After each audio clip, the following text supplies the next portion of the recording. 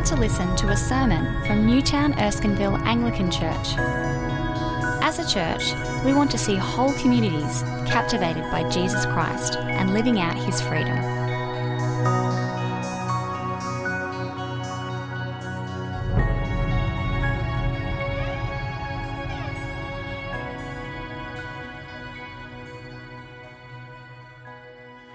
So, being a Christian means trusting Jesus. That's a bit of a truism. It's a well-worn idea, and it's easy not to think about what that means. But trusting Jesus is not a technical religious thing. It means actually trusting Jesus.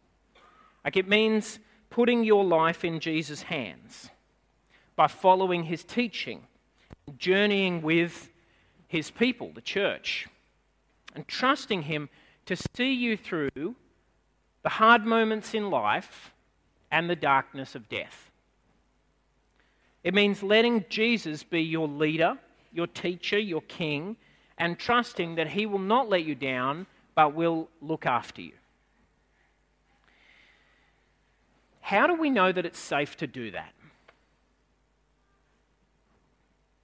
Like, how do we know that we would not be better off with someone else or perhaps on our own? Can we really trust Jesus to look after us in the face of all the things we face? Well, we get to see and to hear played out Jesus' own answer to that question in John chapters 9 and 10, which we haven't read yet because, like we did last week, we're doing things a bit different to normal this week. Most of the sermon is going to be reading through 2 chapters of John chapters 9 and 10. And again, you'll benefit from having the passage in front of you. There are a bunch of printed copies that I put on the side of the pews, so you might just grab one of them, John chapters 9 and 10. There's not enough for everybody here. That's because there are also pew Bibles, and it's on page, somebody call out the page number if they know. 869 in the pew Bibles is John chapter 9.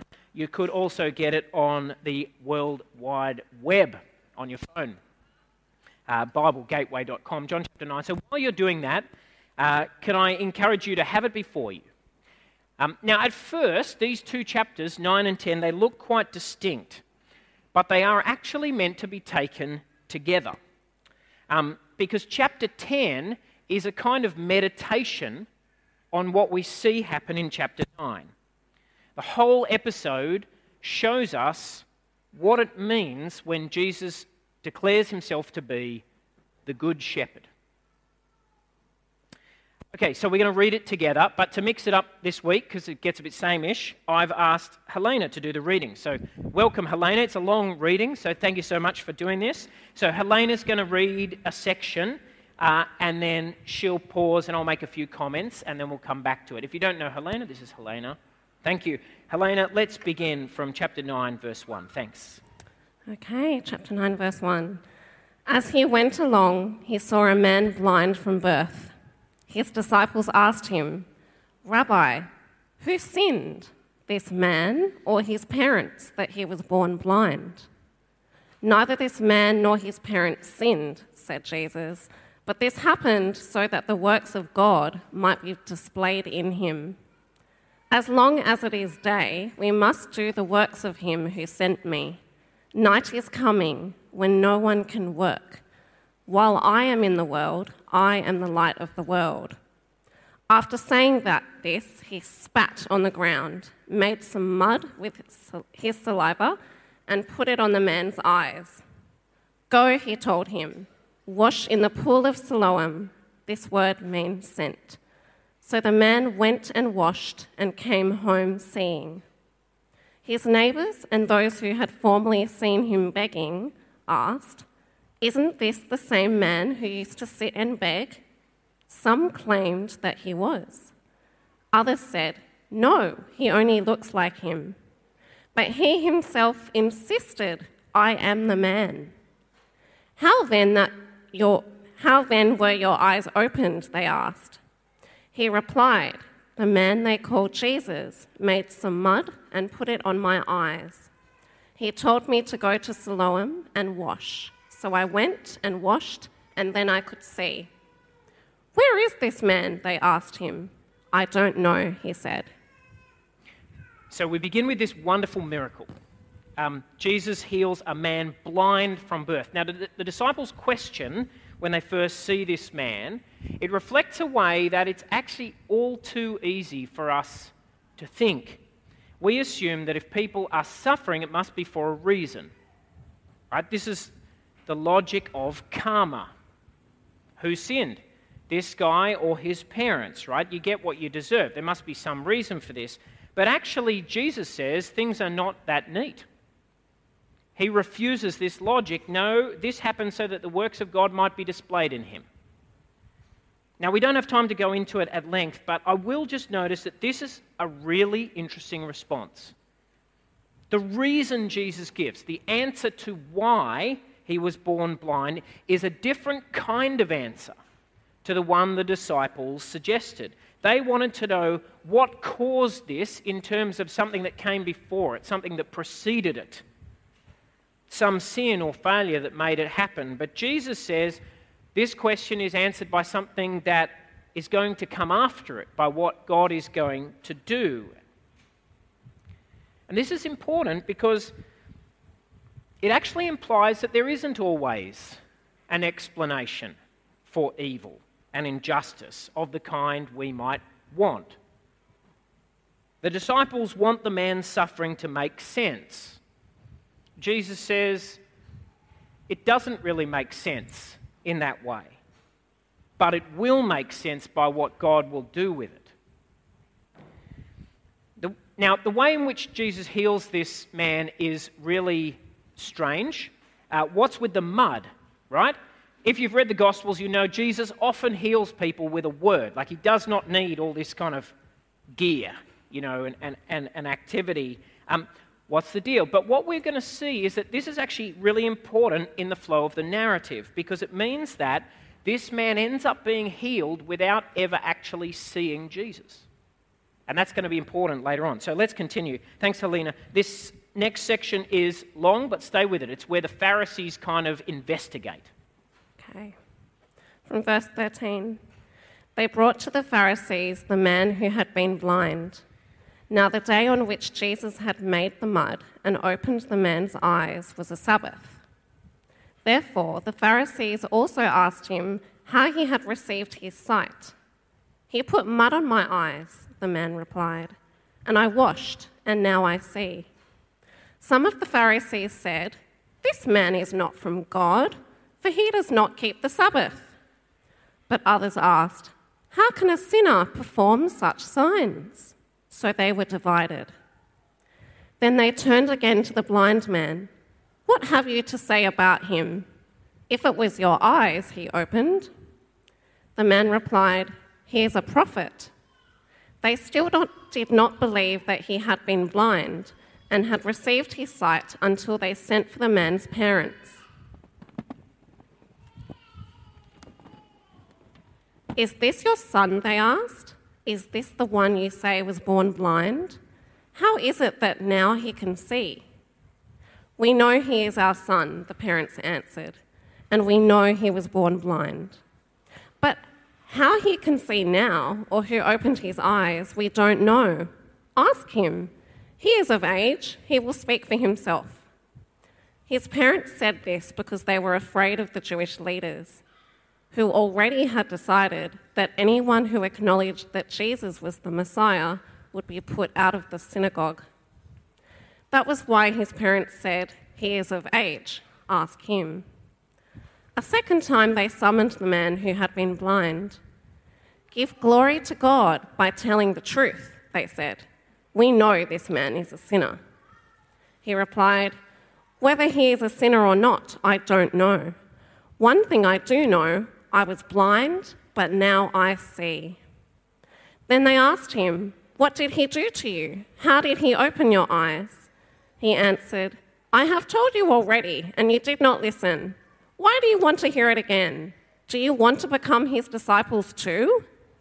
Then they hurled insults at him and said, "You are this fellow's disciple. We are the disciples of Moses. We know that God spoke to Moses, but as for this fellow, we don't even know where he comes from." The man answered, "Now that is remarkable. You don't know where he comes from, yet he opened my eyes. We know that God does not listen to sinners. He listens to the godly person who does his will. Nobody has ever heard of opening the eyes of a man born blind. If this man were not from God, he could do nothing." To this they replied, "You were steeped in sin at birth. How dare you lecture us?" And they threw him out. You know, the thing that really stands out about the Pharisees' response, I think, is their inability to notice and marvel at this extraordinary thing that has happened in front of them. And it is actually pointed out to them, right? The man says, one thing, I don't know about that, but one thing I do know, I was blind and now I see. And he says, you know, nobody has ever heard of somebody opening the eyes of a man born blind. You know, the wonder of this thing is right in front of them, and yet all they can ask about is, okay, so how exactly did he do this? And all they can see is that from a certain point of view, this is technically a violation of the Sabbath. This is the ordinary stuff that evil is made of. Preoccupation with technicalities, defensiveness about any threat to power, a lack of vision, an inability to see the good that is in front of you because you know how things are meant to be, and they're not meant to be like that. The German philosopher Hannah Arendt called it the banality of evil. Because it is evil, isn't it? It comes out at the end, that final judgment. You were steeped in sin at birth. How dare you lecture us? Their judgment contrasts strikingly with Jesus's.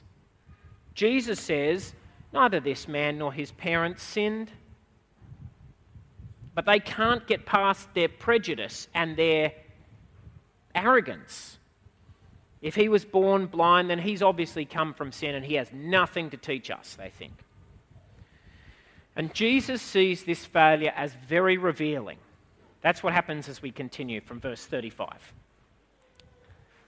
Jesus heard that they had thrown him out, and when he found him, he said, "Do you believe in the Son of Man?" "Who is he, sir?" the man asked. "Tell me, so that I may believe in him." Jesus said, "You have now seen him. In fact, he is the one speaking with you." Then the man said, "Lord, I believe," and he worshipped him. Jesus said, "For judgment I have come into this world, so that the blind will see, and those who will see will become blind." Some Pharisees who were with him heard him say this and asked, "What? Are we blind too?"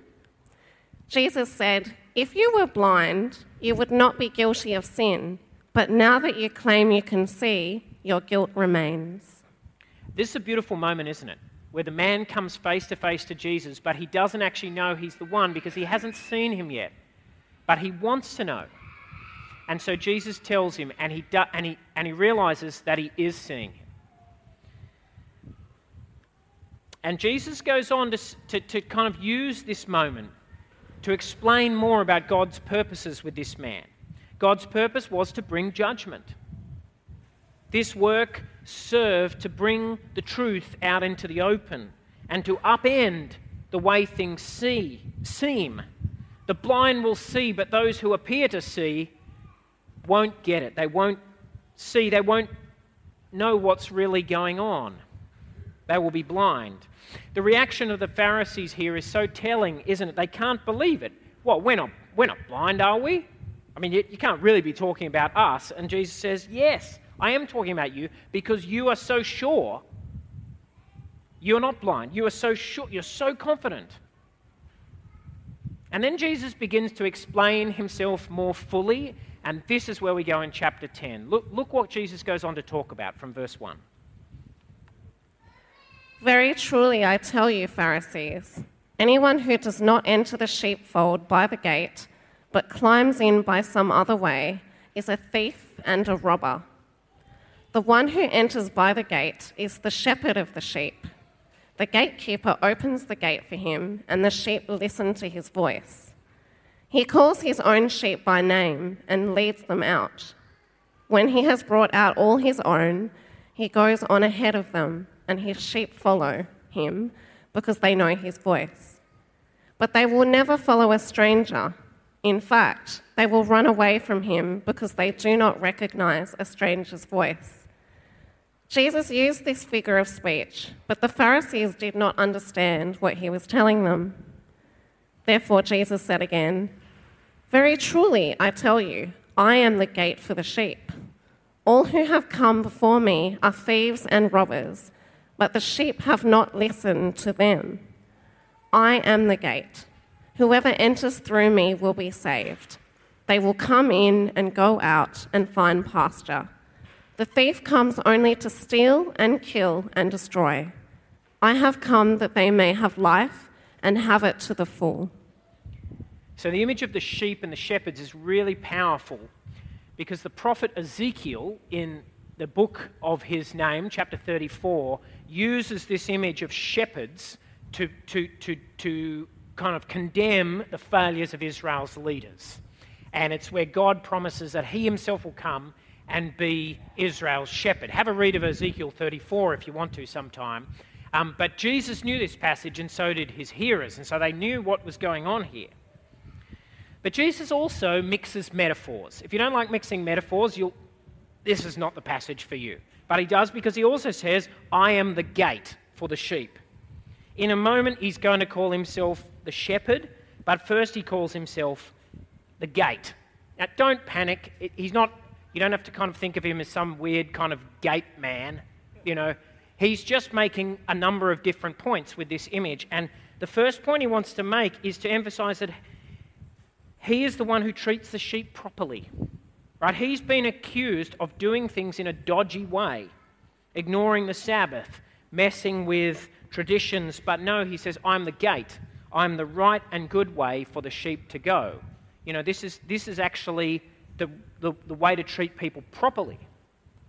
But then he goes on to talk about being the good shepherd. So from verse 11, thanks, Helena.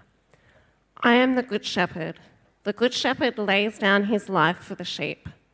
The hired hand is not the shepherd and does not own the sheep. So when he sees the wolf coming, he abandons the sheep and runs away. Then the wolf attacks the flock and scatters it. The man runs away because he is a hired hand and cares nothing for the sheep. I am the good shepherd. I know my sheep, and my sheep know me, just as the Father knows me, and I know the Father, and I lay down my life for the sheep. I have other sheep that are not of this sheepfold. I must bring them also.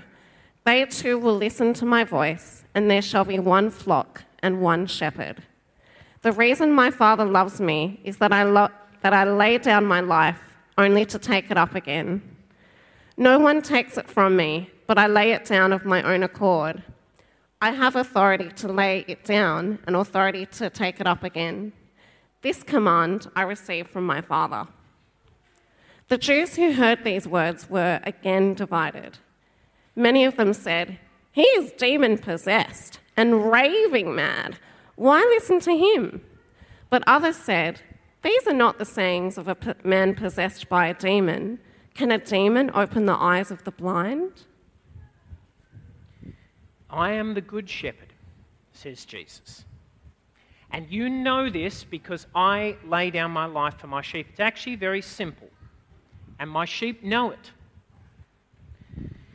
And he says, "This is my great purpose. It's the purpose for which the Father sent me. Indeed, the Father," he says, "loves me because this is what I am, the shepherd that lays down his life for the sheep."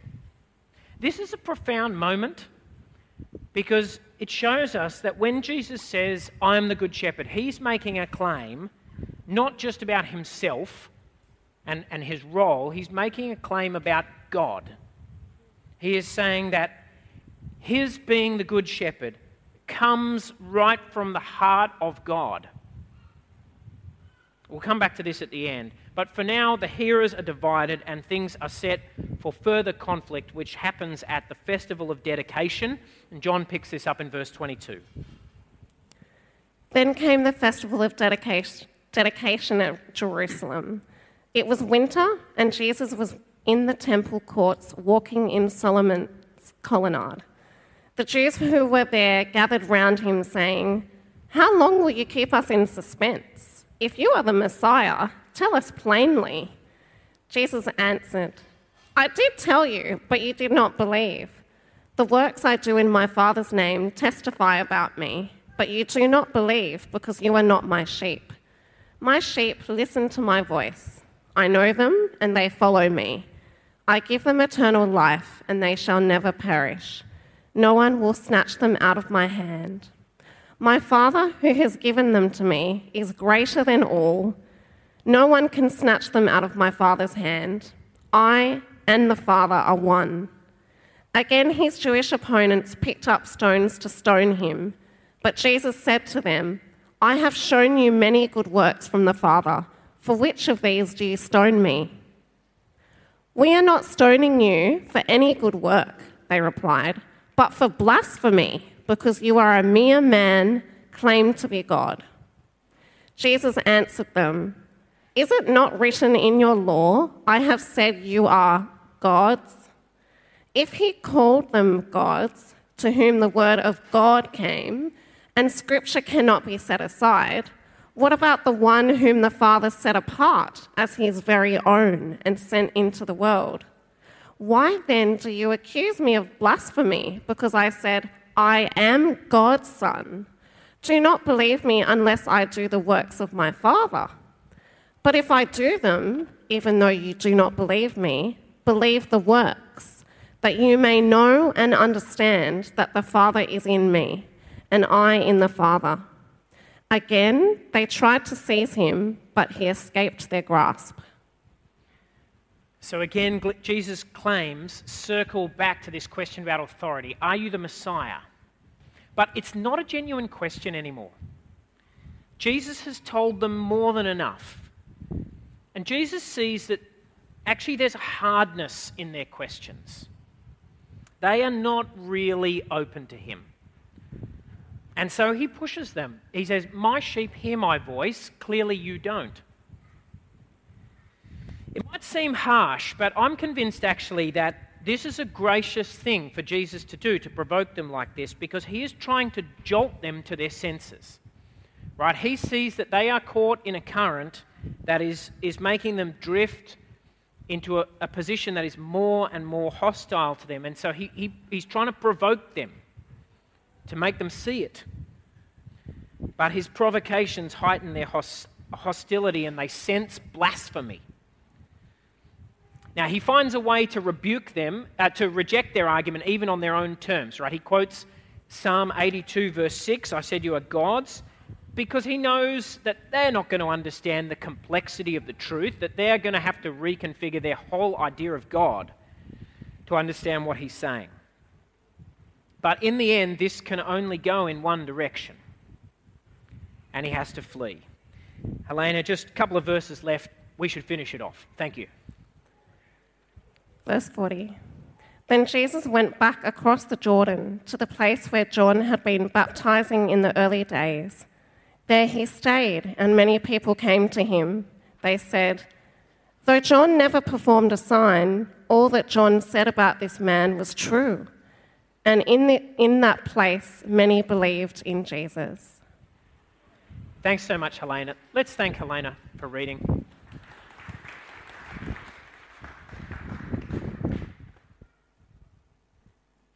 So there's a lot in those chapters. Let's just think about what we can take away from it today. I'll be brief. I think it's a simple message. As I said at the beginning, I think taken as a whole, these chapters give us the answer to the question, why can we really trust Jesus? And they do this through a contrast, the contrast with the Pharisees. In chapter 9, we see the contrast between the way Jesus treats this man who'd been born blind and the way the Pharisees treat him. You can tell a lot about a person by the way they treat somebody vulnerable like that. Jesus treats him with power and love and compassion. The Pharisees treat him as nothing. They write him off as worthless. They have no interest in him at all except as someone they can use to get to Jesus. The contrast is a perfect illustration of what Jesus then goes on to teach. I am the good shepherd, he says. Others are merely hired hands, or maybe worse, thieves and robbers. He calls out the Pharisees' legalistic lovelessness for what it is. The thief comes only to steal and kill and destroy. I have come that they may have life. And he says, you know that this is true. You know that this is true of me, that I really am the good shepherd, because I lay down my life for my sheep. In the end, Jesus did that quite literally. But what we need to see is that he was already doing it here. By exposing himself in this way, by facing the Pharisees, confronting them, calling them out, calling out their lies and their selfishness and their indifference to the poor, Jesus was already laying down his life. Because all this could only lead in the end to one outcome. It led to his death. But what it shows you, Jesus says, is that I really am the good shepherd. And what is more, that goes all the way, that truth goes all the way into the heart of the Lord God. This is not just what I care about, it is what God cares about. Did you notice that sentence? The reason my Father loves me is that I lay down my life. And did you notice the way he stresses that this is voluntary? This is his choice. No one takes my life from me, he says. I lay it down of my own accord. I have authority to lay it down and authority to take it up again. All of this is intentional. All of this is on purpose. It's not an accident. This is really who I am, says Jesus, into the depths of God. Who can you trust to guard you, to keep you, to see you through the challenges of life and the darkness of death? Jordan Peterson? Joe Rogan? Joe Biden? The Barefoot Investor?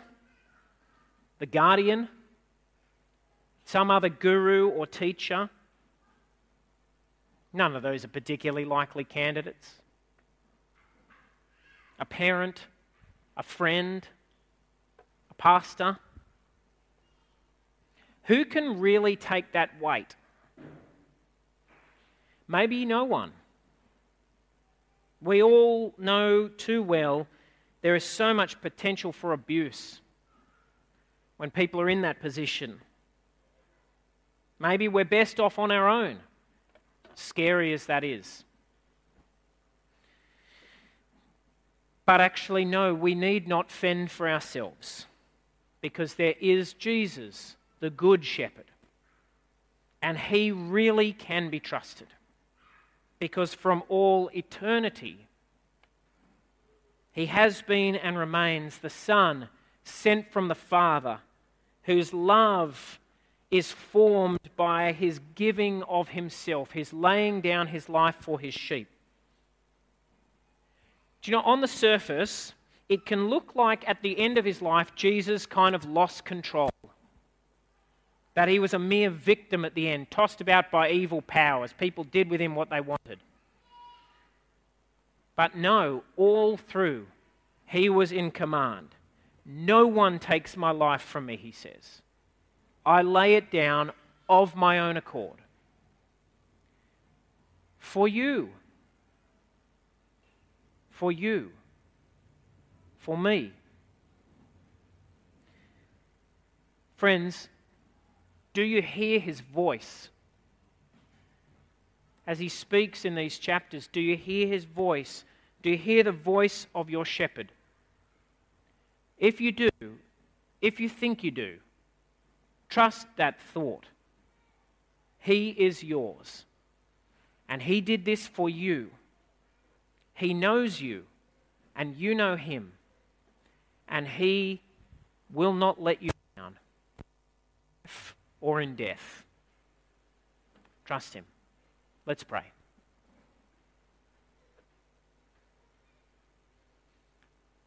Lord Jesus Christ, we praise you as the Good Shepherd. We hear your voice and we trust it. Lord, we lament the failures of shepherds all over the place, sometimes within the church, sometimes in politics, but we trust you. And we thank you that you will not let us down, Lord, in life or in death. Amen.